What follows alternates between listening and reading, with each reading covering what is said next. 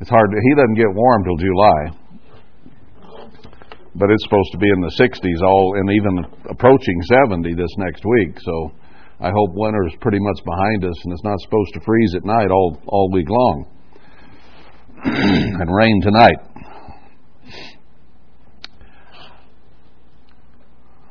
I'm amazed sometimes at how the song service fits the sermon both before and after. I try to pay attention to that most of the time to hear the words, not just sing out of rote or out of memory or whatever, but to pay attention to what we're saying in the words. And so often they fit very close with the message. And I hope we pay attention to that, because I do believe that quite frequently God inspires the songs that are picked out by the song leaders, and how well they do fit. Maybe it's partly simply because the Psalms fit the rest of the Bible. There is that, because it all fits together beautifully, but there seem to be times when it just fits so well that it almost had to have been inspired that way, it seems to me. Anyway, getting into today, throughout the Bible you have a lot of frustrations of various people expressed. They express them in many, many different ways. Look at the book of Job, and with all that was piled on Job, there were a lot of expressions of frustration there in his life and in his circumstances, and even his friends piled frustrations on top of the ones that he was himself dealing with. But no matter where you go, if you read through the Psalms, you see an awful lot of frustration there by David and by Solomon. And anywhere you go in the Bible, whether it's New Testament, the apostles expressed various types of frustration throughout the things that they wrote. There is one aspect of that frustration that I will address today, and that is in one expression itself, which is, how long? We could spend weeks going through the various frustrations in the Bible, but how long will the frustrations last is kind of the question for today. Whatever manner of frustration it is, how long is this going to last? And we'll approach it from three different perspectives. First of all, let's look at man's perspective here a little bit. I put together a few scriptures about it, because we, in our Christian life here in the end time, have often expressed, how long is this going on? Let's begin in Psalm 6. David says, O Lord, rebuke me not in anger, neither chastise me in your hot displeasure. We don't like chastening. We don't like pain. We don't like correction. So he says, have mercy upon me, O Eternal, for I am weak. O Eternal, heal me, for my bones are vexed. I'm feeling discouragement and frustration all the way to my bones. My soul is also sore vexed, my emotions, my mind, my heart, my feelings. But you, O Eternal, how long? Then he says to return to him and deliver him. But how long, David wondered, am I going to suffer? How long before you give me relief? And he expressed that many different ways, but I concentrated on just this one phrase, how long, and looking these scriptures up. Go to chapter 13 and begin in verse 1. How long will you forget me, O Eternal? Forever? That sounds like a pretty strong discouragement there. When you're asking how long, and then you say, is it forever? Will this ever end?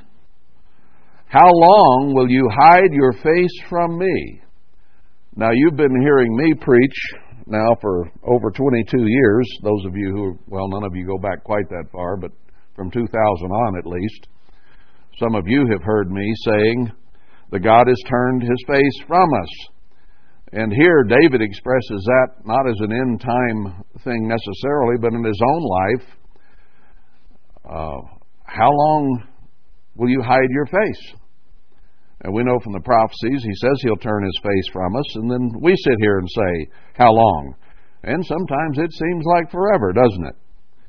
How long shall I take counsel in my soul, having sorrow in my heart daily?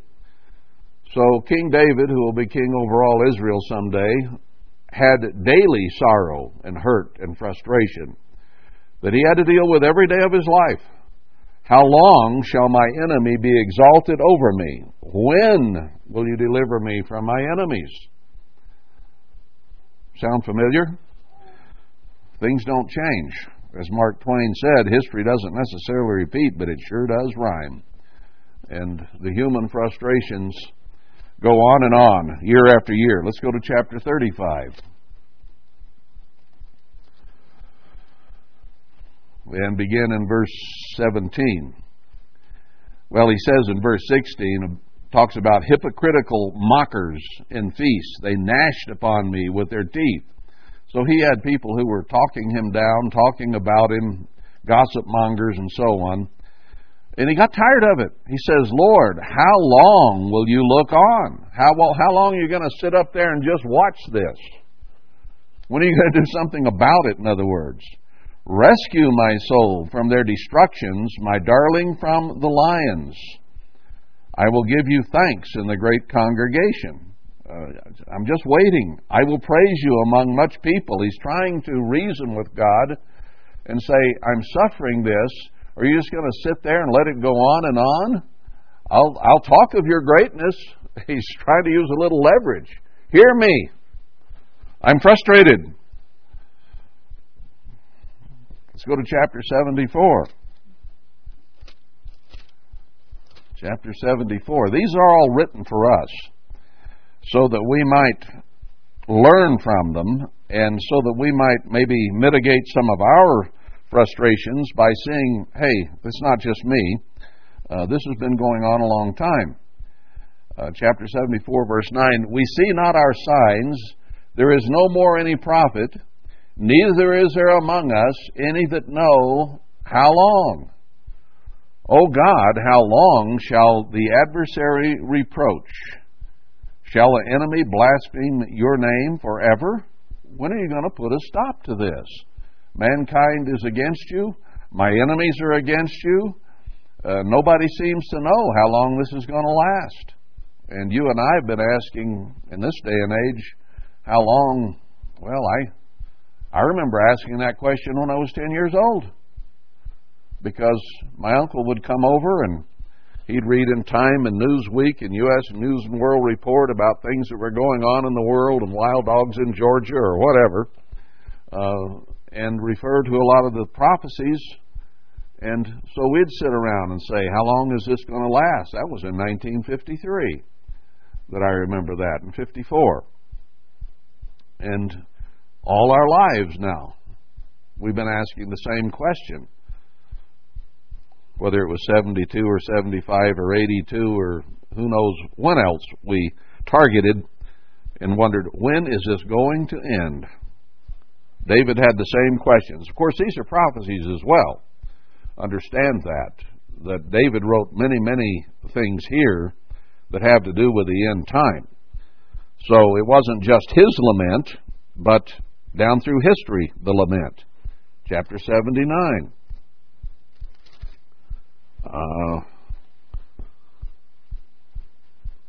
Verse 5. How long, Eternal, will you be angry forever? Shall your jealousy burn like fire? Pour out your wrath upon the heathen that have not known you, and upon the kingdoms that have not called upon your name. See, there's a prophecy right there, because God has never yet done that in the history of the world. It is slated to occur very shortly now, but it's never happened before, where all the kingdoms of the earth were beset on by God. So here he's saying, how long are you going to be angry? Well, God showed his anger at David. He showed his anger at Moses at times in his frustrations. He shows his anger at us here in the end time for being what we were as Laodiceans. And when is this going to be abated? How long will it go on? It's a question that absorbs the minds of a lot of people. Chapter 80, verse 3. Turn us again, O God, and cause your face to shine, and we shall be saved. Same things we read in the prophecies. O Lord God of hosts, how long will you be angry against the prayer of your people? How long will our prayers be stench in your nostrils as opposed to incense and an aroma that you love? You feed them with the bread of tears and give them tears to drink in great measure. You make us a strife to our neighbors, and our enemies laugh among themselves. They laugh at us. When are you going to turn around, God, and cause your face to shine and save us? When's this going to happen? Have we touched on any of your feelings yet? Let's go to chapter 87. His foundation is in the holy mountains. The Eternal loves the gates of Zion more than all the dwellings of Jacob. Is that a 2 or a 7? I think it was 82. This doesn't sound right. Let's go to 82 and see if that fits better. Yeah. God stands in the congregation of the mighty. He judges among the gods. How long will you judge unjustly and accept the persons of the wicked? Now, from David's perspective, it seemed like God was making a judgment for the wicked, because the wicked seem to prosper. He mentions that in other Psalms, how the wicked seem to prosper. And he says, how is this? The righteous are suffering and the wicked seem to be prospering. I think Christ even alluded to that in some of his sayings while he was here. For lo, your enemies... Oh, wait a minute. How long will you judge unjustly and accept the persons of the wicked? Then he says, defend the poor and fatherless. Do justice to the afflicted and needy. Deliver the poor and needy. Rid them out of the hand of the wicked. So he says, when does this turn around and the wicked don't seem to get blessed and the righteous and the poor and the needy get the help that they want? It seemed somewhat unfair to him, obviously, the way he put it. And sometimes it might seem that way a bit to us as well. Now to 89. And down about 46. How long, Eternal, will you hide yourself forever? Here again he expresses this just seems endless. It's like forever that God's hidden himself from us. Shall your wrath burn like fire? He says, remember how short my time is. It seems like I've been suffering frustrations and difficulties all my life. As a young man, he did. And he suffered an awful lot at the hands of Saul, if you will. Fear and frustration. And it had gone on and on with enemies within his own family, enemies outside his family, enemies in his own courtyard, and enemies around Israel that wanted him killed and deposed as the leader of Israel. So he had enemies on every level, and it just seemed like it was forever. So he says, remember, I'm only going to be here so long. Is this going to be my entire lifetime and beyond? What gives? Does he sound frustrated? Have you made all men in vain? You know, what's your purpose here? What's going on? Are we all just going to live 70, 80 years, be frustrated and die? Is that the end of it? Now, David knew about the kingdom of God, and he looked forward to being in the courts of God's house, and he expresses that other places in the Psalms. But there were times in his life that he got discouraged and frustrated and cried out, man, I don't know whether I can handle this. What man is he that lives and shall not see death? Shall he deliver his soul from the hand of the grave? We're all going to die down here. Where are your former loving kindnesses which you swore unto David in your truth? He says, you told me you were going to show me loving kindness and gentleness and love, and all I see is enemies, fear, destruction, and frustration. What are you going to do, God? Is this going to go on forever and ever? Chapter 90.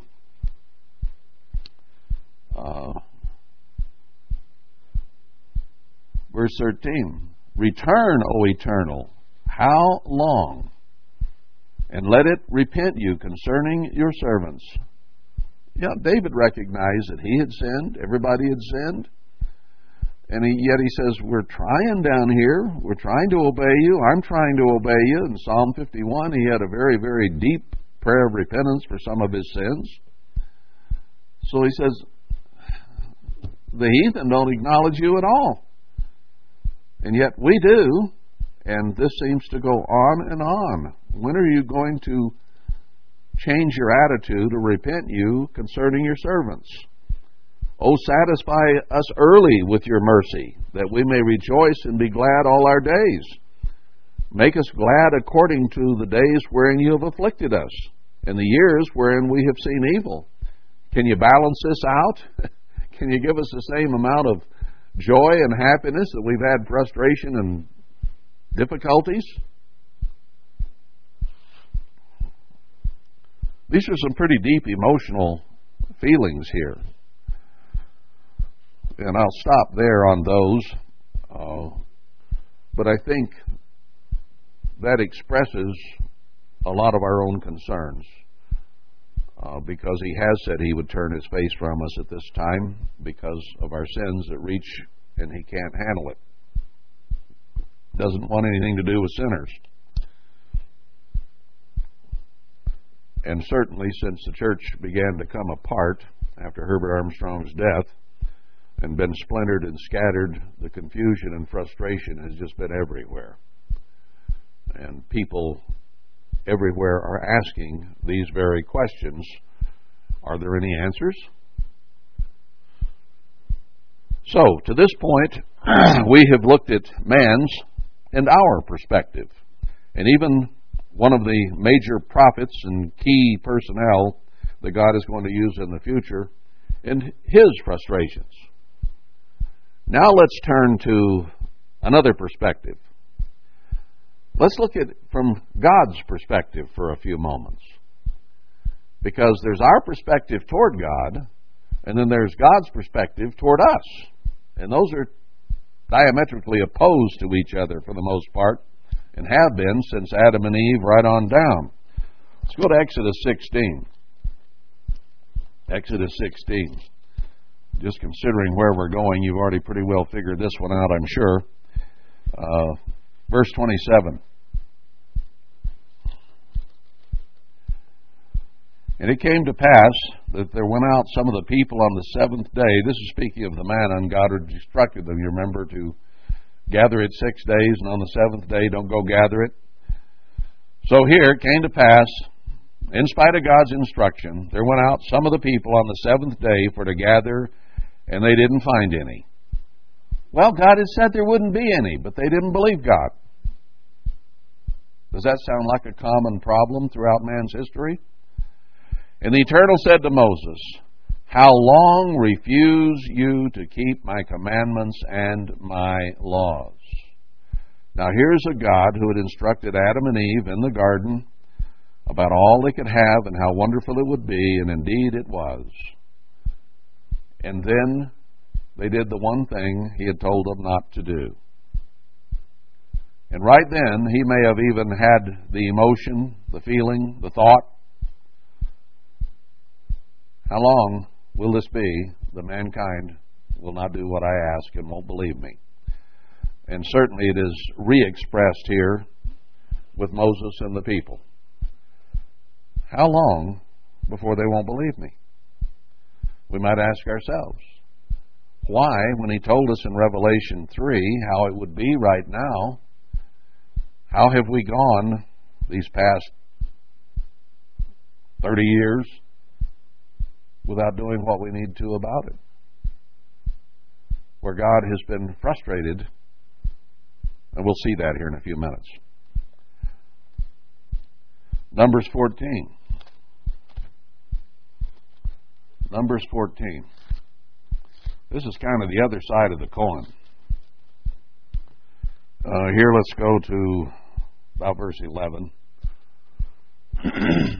The Eternal said to Moses, "How long will this people provoke me? And how long will it be before they believe me? For all the signs which I have showed among them." So you're beginning to see a pattern here. We read a bunch of scriptures about, "Oh, God, save us. How long are you going to let us be frustrated?" And then we see God saying, "How long are you people going to keep rebelling against me?" The frustration's on both sides, right? "I will smite them with pestilence and disinherit them, and will make of you a greater nation and mightier than they." And then Moses said to God, "Then the Egyptians shall hear it, for they brought up this people in your might from among them, and they'll tell other inhabitants of other lands and about the pillar of fire and all of that."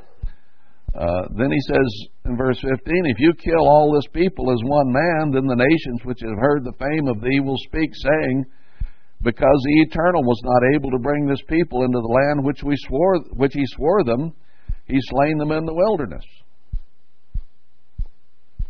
So God's anger is very strong here, and Moses, who was his friend, dared speak up and say, "Well, what's going to happen here? All these people are going to say, their God isn't much of a God. He said he was going to take them into the land of promise, and he hasn't done it." So God worked out a compromise.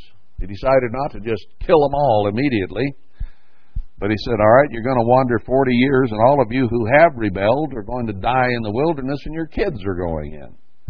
So I'm still going to do it. The nations around you are going to see that I deliver them, but it's going to be delayed 40 years. Sometimes our intransigence, our disobedience, our lack of attention to God has a price. And it's had a price on the end-time church, hasn't it? We've been going through splintering and confusion and frustration and enemies and wondering how long now, for quite some time. We've suffered for years as a result of being lackadaisical and Laodicean and lukewarm. How long will you provoke me, God says. Right on down to verse 27. How long shall I bear with this evil congregation which murmur against me? I have heard the murmurings of the children of Israel, which they murmur against me. I'm tired of it. Say to them, as truly as I live, says the Eternal, as you have spoken in my ears, so will I do to you. Your carcasses shall fall in the wilderness, and all that were numbered of you, according to your whole number from 20 years and up, age of accountability, which have murmured against me. Didn't hold it against the kids, it was the adults. Doubtless you shall not come into the land that I swore to you, except for Caleb and Joshua, who came back with good report. So he carried out at least some of his frustration against them. But his mercy overrode, and their kids got to go in. Let's go to Joshua. Now here we are coming up to the time of going into the promised land. Chapter, what did I want here? 18. Joshua 18. So they'd come in, and the whole congregation of the children of Israel assembled together at Shiloh and set up the tabernacle of the congregation there. And the land was subdued before them.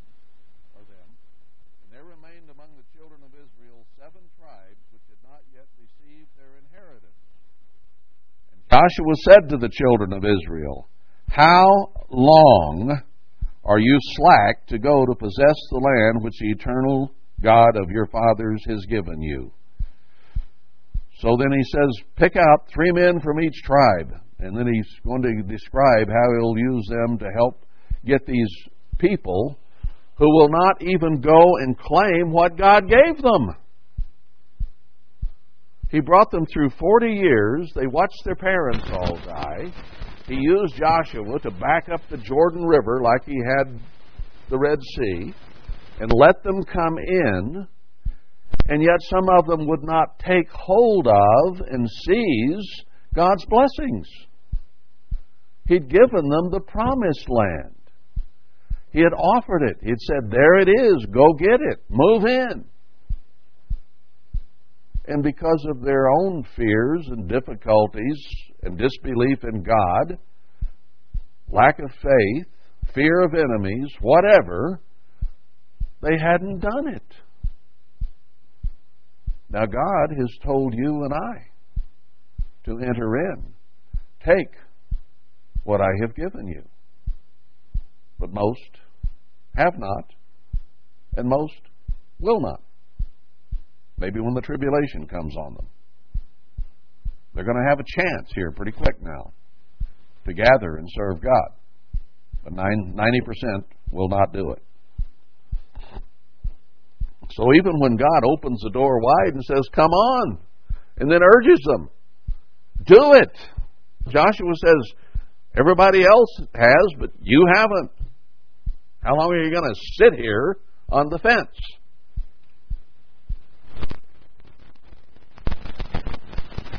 He who sit on fence, sooner or later have pain. You know?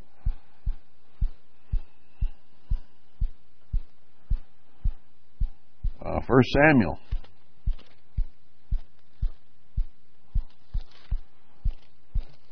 First Samuel 16 here, verse 1. If the Eternal say to Samuel, how long will you mourn for Saul, seeing I have rejected him from reigning over Israel? Fill your horn with oil and go. I will send you to Jesse the Bethlehemite, for I have provided me a king among his sons. So he has to speak to the prophet Samuel, who was essentially a godly man. And he said, I've rejected Saul. I'm going to appoint someone else. So why, after I've let you know that I've rejected Saul, why are you still sitting there mourning over it? Get off your butt, take your oil, and go anoint whom I take you to. Can I put this in kind of a plain, crass way? Let's get the point. When God gives you opportunity, seize it and go, and don't sit around worrying about the past. At this point, Saul was the past. God had let Samuel know that. But Samuel couldn't give it up. He couldn't move forward. He was just sitting there. God says, how long are you going to sit there? Get up and go. I hope these are echoing in our ears pretty loudly. 1 Kings 18.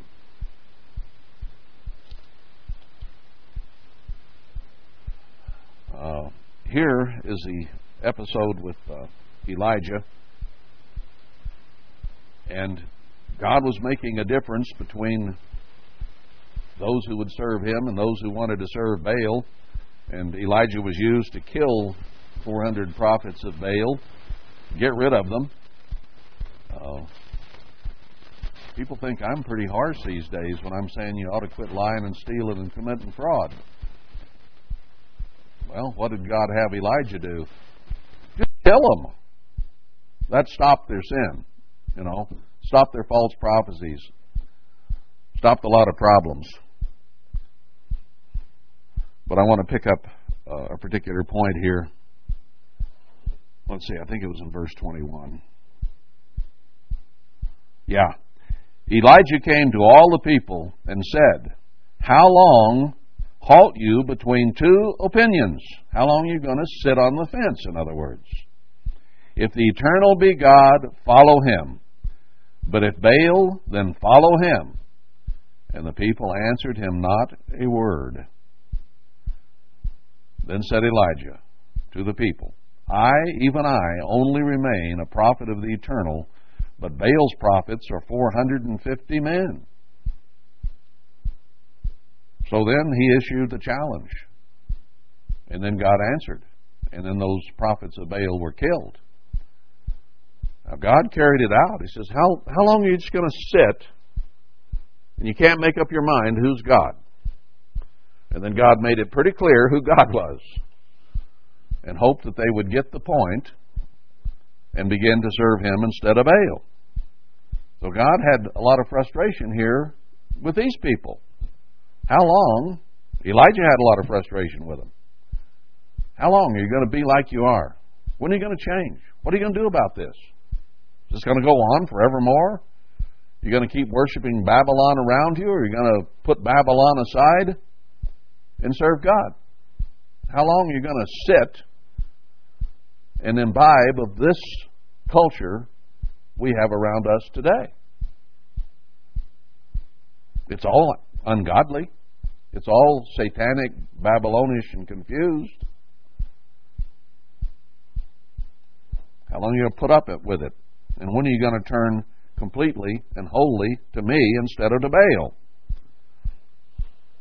God, it's pretty dramatic here. Let's go to Psalm again. We already saw David's frustrations here. Let's see some of God's. Psalm 4.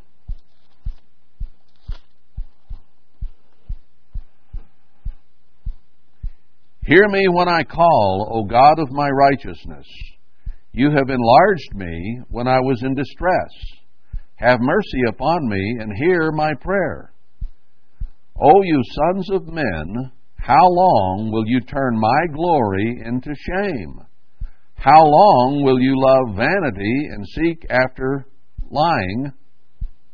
But know that the Eternal has set apart him that is godly for himself. The Eternal will hear when I call him. So again, God's frustration is expressed. How long will my glory be turned into shame? I baptized you, I gave you my Spirit, and yet you're still showing a great deal of disobedience, rebellion against me and against my thoughts. Then you want to retain your thoughts of self and pride, vanity, ego in the world. How long before you turn to me? Chapter 62.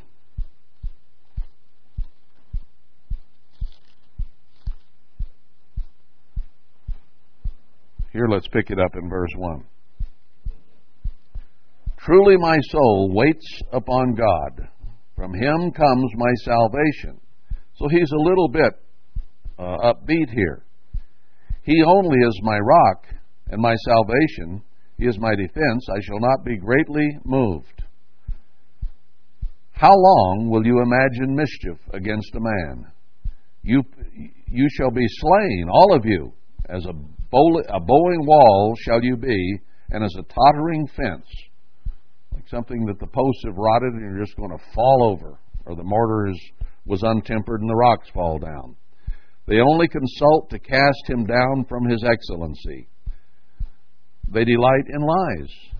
They bless with their mouth, but they curse inwardly. The darker side of human nature. You might say one thing, but something else is going on inside the mind, heart, and emotions that isn't clean and isn't right. How long is this mischief going to remain? God says He'll remove it, but how long will that be? Proverbs 1.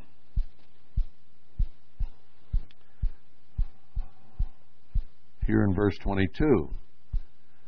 How long, you simple ones, will you love simplicity or stupidity? And the scorners delight in their scorn, and fools hate knowledge. Turn you at my reproof.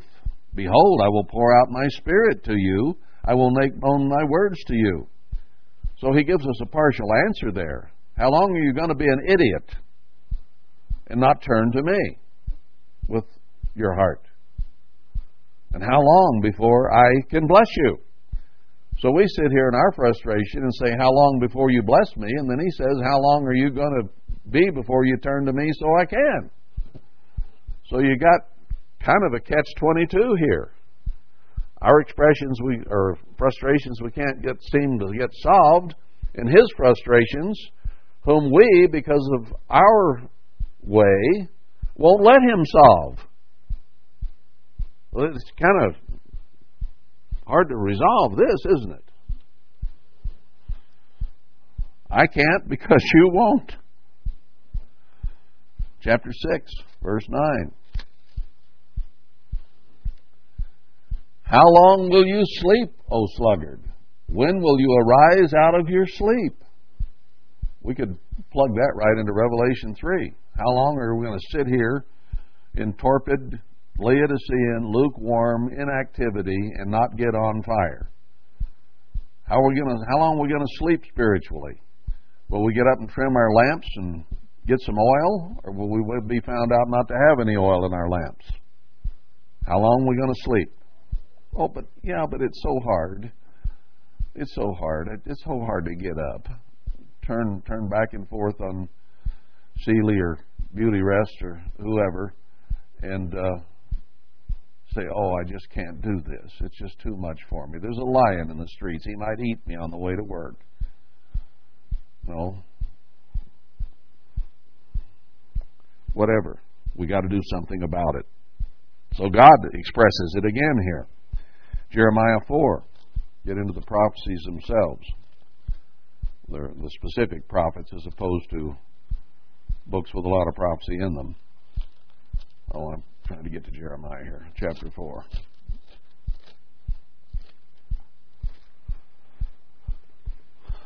And let's go down to verse 14. O Jerusalem, wash your heart from wickedness, that you may be saved. How long shall your vain thoughts lodge within you? For a voice declares from Dan and publishes affliction from Mount Ephraim. He says, how long are you going to remain with your wicked hearts and not be cleansed and made pure? Because trouble's coming. That's a prophecy for today. Verse 21. How long shall I see the standard and hear the sound of the trumpet? War. For my people is foolish. They have not known me. They are sottish children. They have no understanding. They're wise to do evil, but to do good they have no knowledge. We can get into sin real easy. I heard somebody use an expression not long ago. I do wrong so well. I'm really good at doing wrong. Well, that's what he's expressing here. You know, people, when are you going to get some understanding? You seem to know how to do evil. That comes pretty easy, like falling off a log. But when are you going to learn to do good? There's a lot of frustration here in God's words.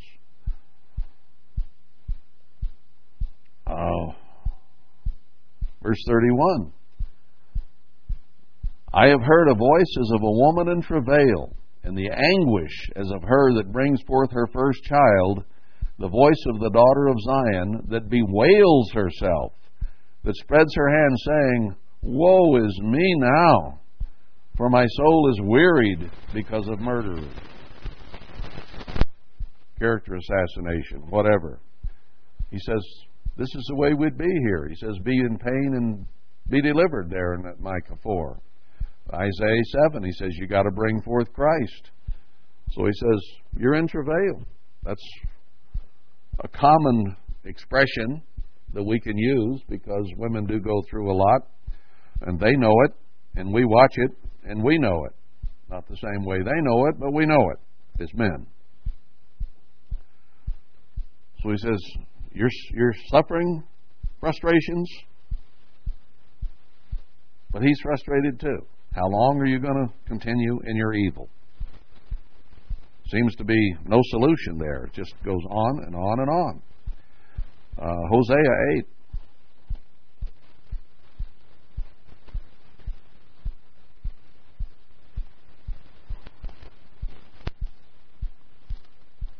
Hosea 8. Here we'll start in verse 1. Set the trumpet to your mouth. He shall come as an eagle against the house of the Eternal, because they have transgressed my covenant and transgressed against my law.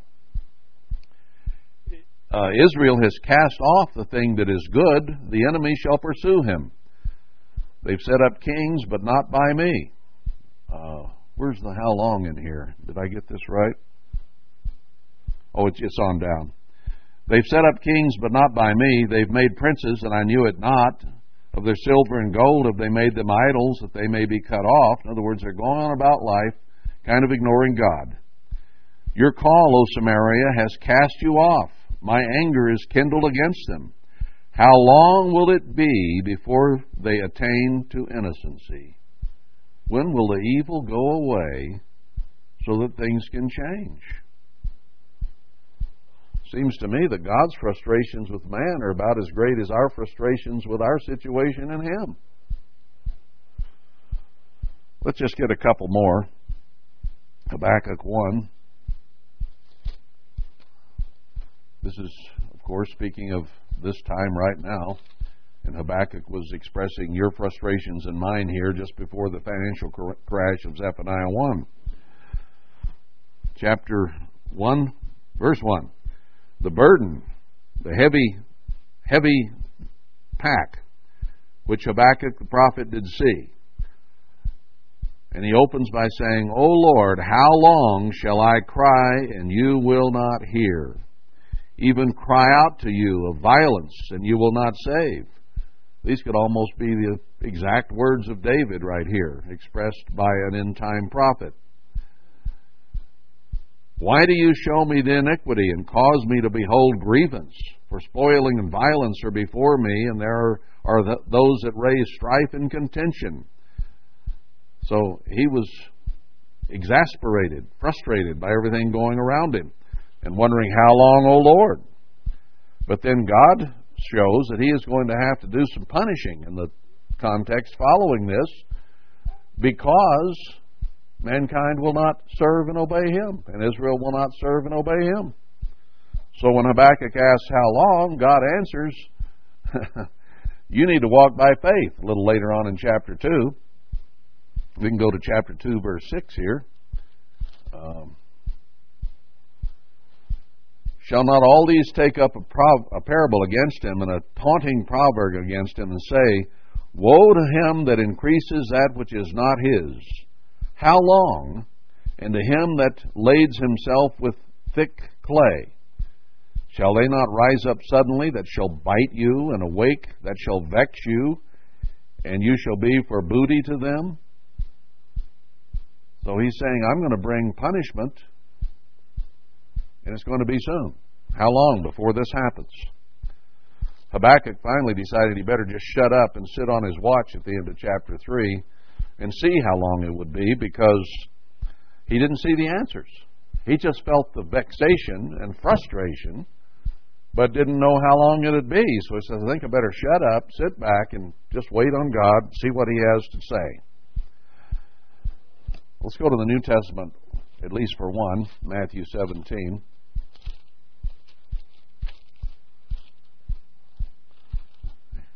Here's the context of the transfiguration and so on. But in verse 17, Christ expressed some frustration. Then Emmanuel answered and said, O faithless and perverse generation, how long shall I be with you? How long shall I put up with you, be patient with you? Bring him here to me. So he did a healing right there, or a casting out of a devil. But he says, it's just a matter of faith. It's just a matter of believing me.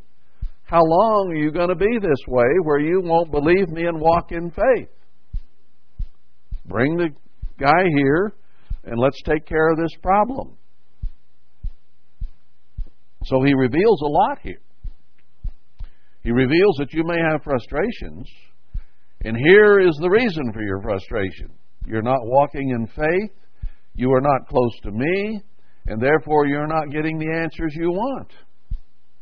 So he says, bring that guy here. He cast the demon out and said, all right, now see what can happen? See how it can be if you do what you're supposed to do?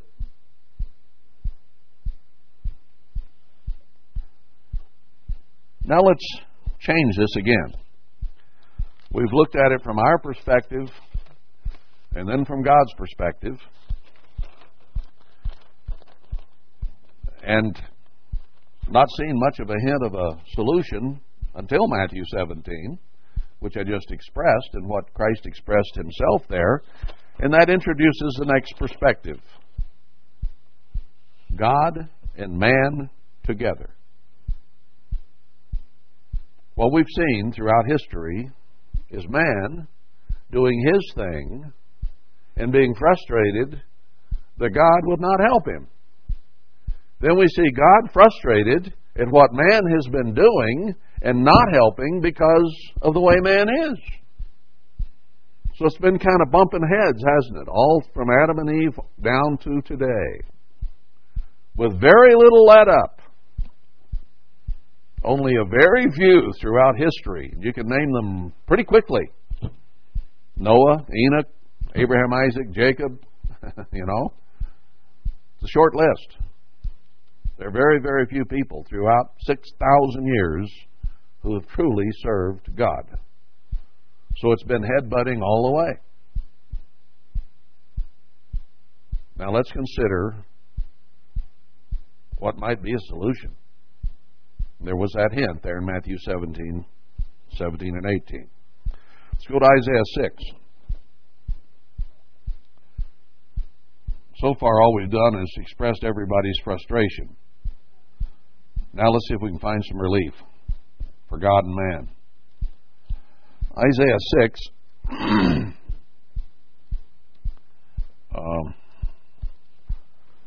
Let's see. Let's go down to verse 11. He's been telling Isaiah that there's going to be trouble. And then said I, Eternal, how long? Ask a fair question, one we've been considering all day so far. How long? And then God answered, Until the cities be wasted without inhabitant, and the houses without man, and the land be utterly desolate. He says the trouble, which he's been speaking of up to this point, is going to continue until destruction comes. You see, mankind will not repent until absolutely, totally humbled. We have expressed throughout our history that we will not bow to God. And he says, every knee will bow to me. You and I have a chance now to do that because we understand. And you've understood what I've said so far today. It's pretty clear, pretty easy. Man's sinful, and God hates sin. You know, you can put it a lot of different ways. But how long is this going to go on? He says, I'm going to have to wipe it out. And the Eternal have removed men far away, and there be a great forsaking in the midst of the land. Now, he's talking here partly about the church, and ultimately the return of 10% of Israel at the beginning of the millennium. So he says, in all this forsaking and all this destruction, but yet in it shall be a tenth, and it shall return and shall be eaten. God says, this I'll chow down on. This I'm good with. This I can handle. As a teal tree and as an oak whose substance is in them, when they cast their leaves, so the holy seed shall for the substance thereof. He says, I'm going to plant some seed that'll do some good. He expressed his frustrations with worldwide in Ezekiel 16. And then he said, I'm going to take a twig from the top, and I'm going to plant it, and it's going to grow into something that I can accept. We're on the edge of that, brethren. How long? We see the destruction right ahead of us. It isn't very far away, is it? The time between God blessing a small part or remnant of the church and Him blessing a 10% remnant of Israel is only about 6, 7, 8 years apart. That's all. I think we've seen fairly clearly that it's very likely Christ will return in 2026 and the millennium will be set up after atonement in 2027. 2026 is only 8 years away. Not very long. So this mini millennium that we've been reading about in the various scriptures is very short And it only arrives a short time before the real millennium arrives, and Christ reigns on the earth. So this application of Isaiah 6 has two. One, a mini, small increment of the millennium, or of the conditions of the millennium, to show the world how it can be if they'll just obey God. And then the real thing starts after the 7 last plagues and most of mankind is dead because they won't listen. Now God's giving a solution here. And the beginning of it, where He works with the remnant of the church, and the beginning of the millennium is only a short distance apart. But God is saying, He's saying, why don't we quit butting heads here? Why don't you serve me and things will change, and the holy seed will mean something for a change, and the twig that I plant will work. So He's proposing a solution to the headbutting that has been going on. And He tells us in many scriptures, 90% of the church itself will not listen.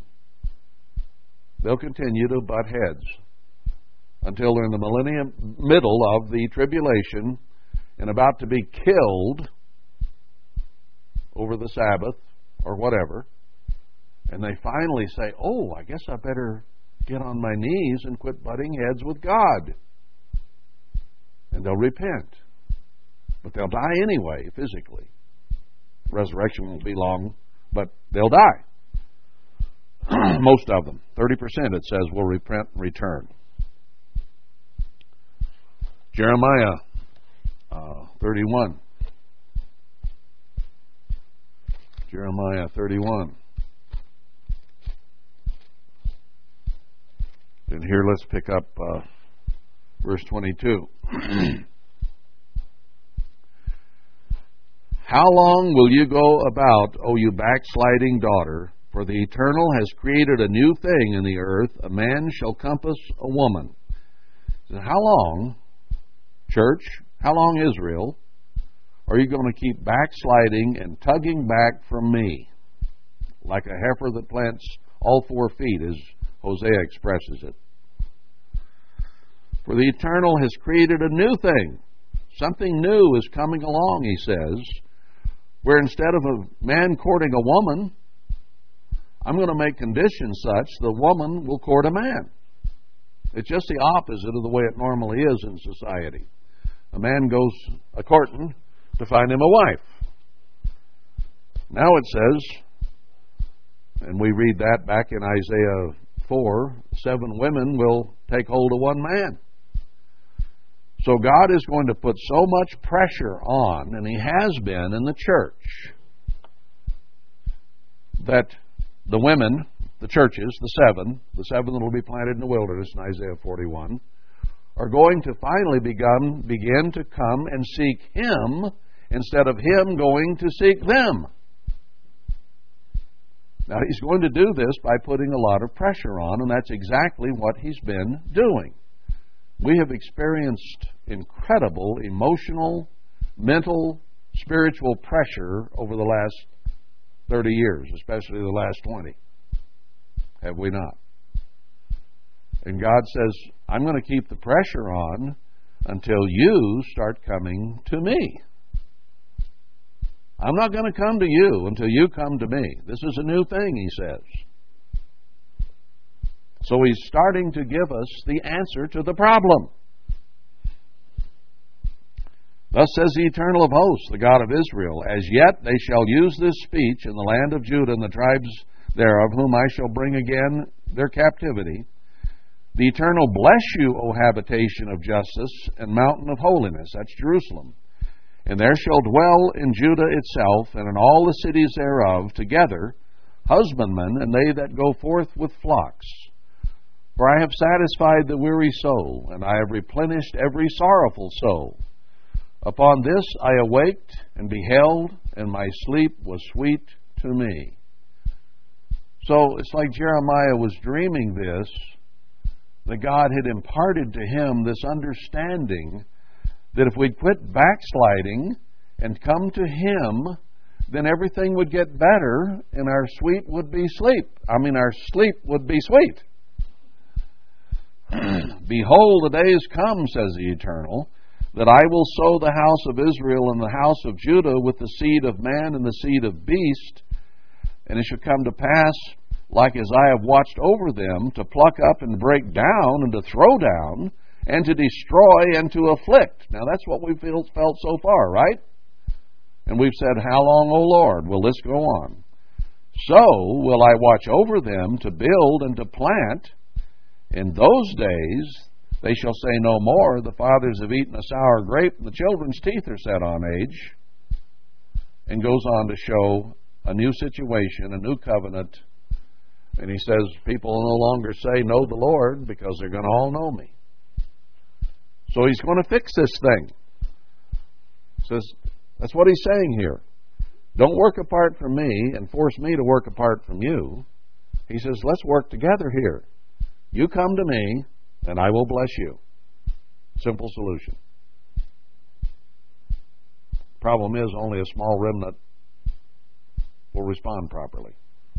You got the chance. All right, let's go to Zechariah 1.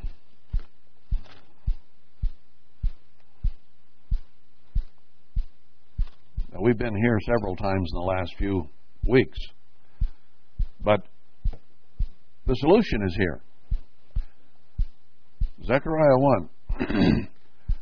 God had shown His displeasure at the way things were, and He was not really too displeased in verse 12.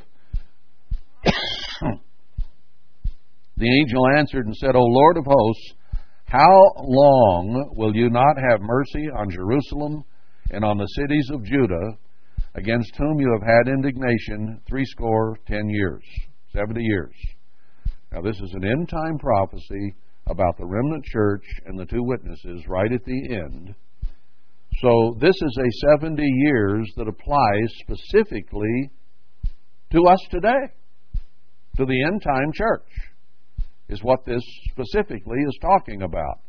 It's not 70 years back in Babylon. It's now. It's an end-time prophecy. And he says, how long? So God answered and talked with good words and comfortable words, just as Jeremiah had said, I was looking at all this death, destruction, trouble, and affliction and wondering, how long is this going to last? And then God showed me some sweet dreams. Things are going to turn around. They're going to get better. So here he says, good, comfortable words. And then God says, cry out that I'm jealous for Jerusalem and for Zion with a great jealousy. God does not like the way things have been. That's why He spewed us out. He was not happy with the way things were. But He says, I'm going to fix this. I was a little displeased, but the heathen that came made me sorely displeased. So then He says, I'm yet going to build Jerusalem and my house in it, and there will be comfort to Zion, and I will yet choose Jerusalem in the end of verse 17. But then he says some problems have to be solved before this can happen. I've got some people that are acting like Gentiles that have to be scared and cast out and gotten rid of so that the blessing can come. He said, I'm going to bless those who will do what's right, and I'm going to get rid of those who will not. He's making it very plain. How long? Till some of you at least respond to me. 10% we saw in Isaiah 6. Respond to me and come. Meanwhile, I'm going to get rid of some people who intend to continue lying and stealing and extortion and whatever else they're doing, false accusation, on and on. I'm going to get rid of them. Then I can begin to build my temple. If you go on in chapter 2, I'll gather the people out of Babylon. I'll come, I'll dwell with you. You'll be the apple of my eye, and we're going to get the work done. So he says, quit opposing me. Let's quit butting heads. Repent. Turn to me. Things will change. He starts giving us a solution. Now, I've gone over the last several weeks 3 keys that he has given us. and three of the major prophets, Isaiah, Jeremiah, and Ezekiel, to answer not the emotional, spiritual question of how long, because that's what we've been dealing with up to this point today, is our frustrations because God doesn't seem to answer us. And we wonder, how long, O Lord? And then we've examined His frustration about how long before you quit rebelling and serve me in this Mexican standoff, or catch-22 with no possible solution that's been going on for 6,000 years now.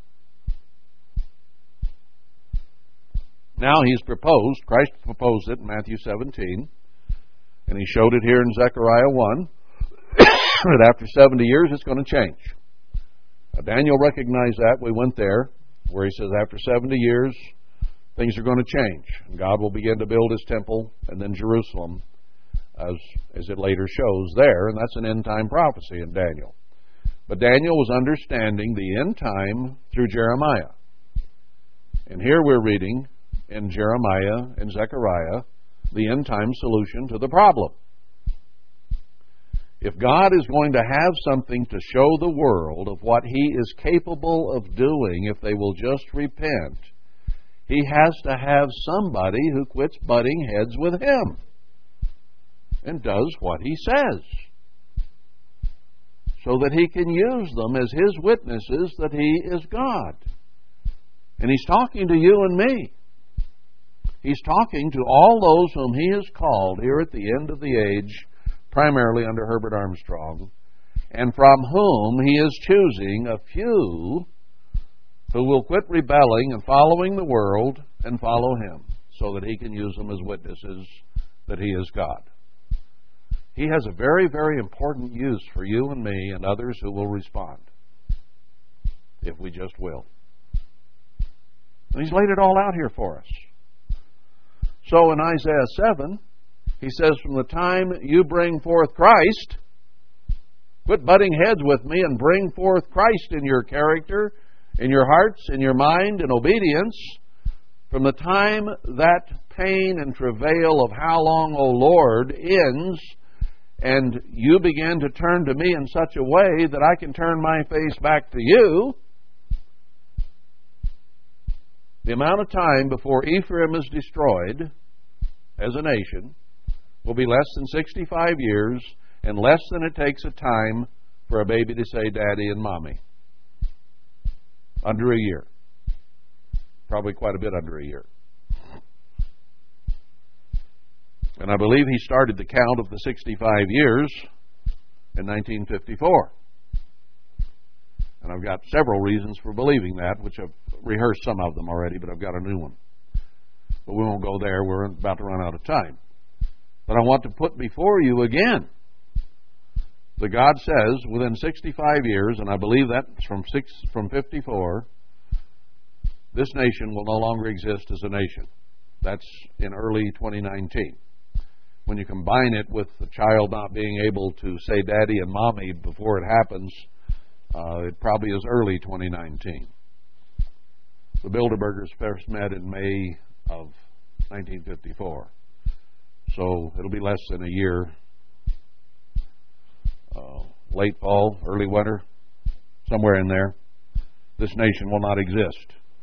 And God will have begun to bless His remnant people and gather them, because they have to gather ahead of the financial crisis we saw in Zephaniah 2.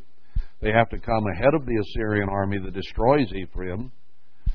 So they have to come from the time that Christ is brought forth and He approves us and forgives our sin. Now, He can't turn His face to us as long as our sins remain. Now, we pray for forgiveness daily, and I think God does overall forgive our sins as individuals when we ask Him. But our sins as a church, our sins as Israel, He has not gotten rid of. He has them in His outbox. Okay? Your outbox on your desk is where you put stuff that is going to go away. It is going to go to the post office, or it's going to go to somebody else's desk or something.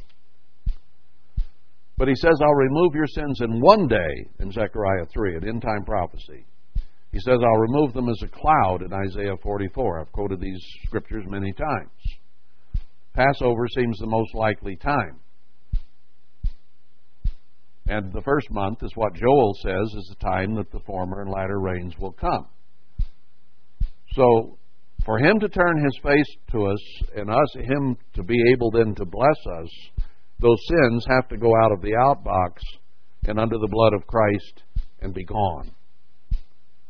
Because He will not exist within a framework of sin. They got to go away. Now, we need to be praying very diligently that this happens soon so that He can bless us. How long, O Lord? Part of it's up to us. We're the one expressing the frustration, and He expresses it right back. How long are you going to disobey me? Fix that, things will get better.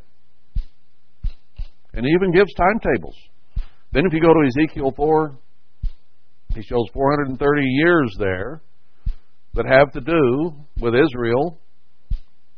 And at the end of 430 years, Babylon, Ephraim, is going to be destroyed, and God will begin to bless His people.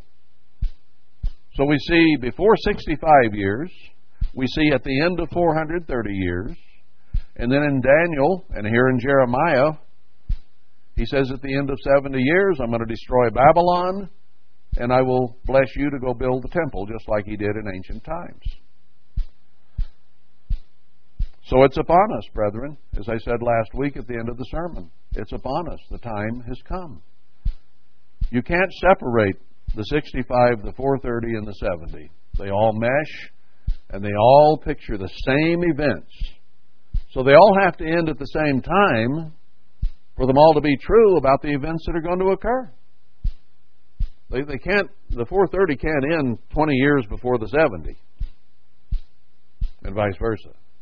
And the 65 represents Ephraim being destroyed, so it has to dovetail with the other two. There's no getting around it. So God has said, this is how long. The 430 began at Roanoke. It's the only time you can attach it. It ends this year, or in 2017, which is still here. The 70 began in 1947, when God began to expand the work to build houses and have children. It'll be a long captivity in Babylon, 70 years. 70 years later is 2017, in which God will begin to gather. 2017, 2018. I mean, after the 70 is done. So these things all come together, and God says it's close. Now, what does He tell us to do? Let's go to, very quickly here, to Jeremiah 29. We've been over these. Verse 10, For thus says the Eternal, that after 70 years be accomplished at Babylon, that's where the church has been. Its headquarters was in the midst of it in Los Angeles. I will visit you and perform my good word toward you in causing you to return to this place. Where was He? Anathoth and Jerusalem. That's where we would return after 70 years in Babylon. So He's going to start drawing His remnant back to Jerusalem and Zion at the end of 70 years. Same as we read in Zechariah 1. Gives us a time. For I know the thoughts that I think toward you, says the Eternal, thoughts of peace and not of evil, to give you an expected end. The end we have to expect is blessing. Now, up to this point, we've been under cursing and scattering and splintering. But He says, I'm going to turn it around after 70 years. We're there. Now, we have a choice. It's going to come at the end of 430. It's going to come at the end of 70. It's going to come before the end of 65. But who's going to be there? That's the only question. God has made it clear now how long this will be. And it's at the doorstep. I do truly, firmly believe. Let's read on. I'll give you an expected end. Then shall you call upon me, and you shall go and pray to me, and I will hearken to you. The headbutting will end. It'll stop after 6,000 years. And you shall seek me and find me when you shall search for me with all your heart. So he's telling us what we need to do. You'll find me when you search for me with all your heart. Total focus, complete heart, everything. Turn to Him. He says, that's what you got to do. Now what's He going to do? And I will be found of you, says the Eternal, and I will turn away your captivity, and I will gather you from all the peoples and places where I have driven you, and I will bring you again to the place where I caused you to be carried away captive. Back here in the American Southwest. Not L.A. this time, but Zion and Jerusalem in the same area. So he expresses his attitude here. He says, when you turn, you serve me with all your heart, I will be found of you. So he's saying, I'm willing. I'm ready. I want to be found. Come look for me, and I will let you find me. This is like playing hide-and-seek when we were a kid. You run hide, and then they can't find you. And then somebody that wants to be found, the cute little blonde or whatever, hollers from the closet, I'm in here. Come find me. So with all your heart, you race to the little closet with the little blonde, and you find her, and everybody's happy. God says, come find me. And when you come, really come with all your heart, I'm going to let you find me. I'm not going to hide anymore. I will be found of you. So He gives us a solution. And now we've already seen three major prophecies that give us not only the emotional, spiritual solution, which is the most important here, but also the physical numbers. Even as Daniel understood by numbers when he read Jeremiah, we understand the numbers now. God's revealed them. But we also understand what must be done. And the problem is that when this story is revealed to the whole church, which it will be shortly, 90% will not respond. Only 10% will and come and take hold of the man. 10%. That's very clear through many scriptures. So when I say we have some decisions to make, 90% are going to make the wrong decision. This thing's coming on time. God is specific. He knows exactly what He's doing. He knows exactly when He's going to do it. And now He's told us when He's going to do it. And I believe that. And if you don't believe it, Isaiah 7 says you're not stable. You're not living in faith. You won't believe God's words. Because there's no way to get around these. I defy anybody to show me how the 430, the 70, and the 65 don't fit together and the events surrounding them. I've tried to play that advocate, and I can't find it. If you can, more power to you. But I believe it. Now, what are we going to do? If we'll just do our part, God says, I'll let you find me. That's all I ask. Quit butting heads with me. Quit sliding backward like a heifer that's not broke to lead. And follow. Come to me, and I will give you rest. Now, there are a lot of people who've been waiting. I hardly have time to go. I will too, very quickly here. Let's go to Daniel 12. Daniel 12, verse 6. And one said to the man clothed in linen, which was upon the waters of the river, how long shall it be to the end of these wonders? And I heard the man clothed in linen, which was upon the waters of the river, who held up his right hand, and swore by him that lives forever, that it shall be for 3.5 years. And when the power of the holy people is completely scattered, these things will be finished. Now, when is the power of the church finally totally scattered? when the two witnesses die in the streets of Jerusalem. Then there's no power left in the church, and the resurrection will occur. He adds another 75 days in here, which we don't understand yet. But he tells Daniel, go your way in verse 13, till the end be, for you shall rest and stand in your lot at the end of the days. We are now at the time when the generation that was called under Herbert Armstrong is getting old and dying. And that generation will not die out, Christ said, until these things all happen. And the latter temple in Jerusalem have to be built before it comes. And we already know now, without rehearsing it here, that the 6,000 years of man only lacks a few years being finished, probably 26 and 27. 4,000 years till 27 AD, 27 AD to 2027 is 2,000 years. And you count back from that, the time of the last plagues, 7 last plagues of a year, 3.5 years of tribulation, and before that, 1.5 years almost of building Jerusalem, and before that, the time to build the temple. That's only 90 years until 9 years till the millennium starts. From today. I don't mean specifically, but right now, this time. That's not very long. From the mini millennium to the real millennium is only about 7, 8 years, 6 years. Got to start soon. It's here. The economy of the world is about to collapse.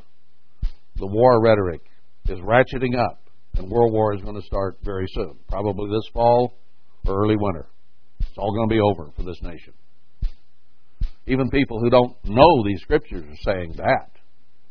And we see it confirmed in God's Word. And I believe it. It's going to happen. How long, O Lord? About over. And He says, how long till you return to me? He's putting the monkey on our back. Turn with all your heart, and I will include you, because this thing is done. You're in it. It's going to start here very shortly. The gathering has to occur before the financial collapse and the destruction of this country. It has to happen just ahead of it. And it looks like it's coming this fall or winter. And based on these numbers, it looks like it is from God's Word.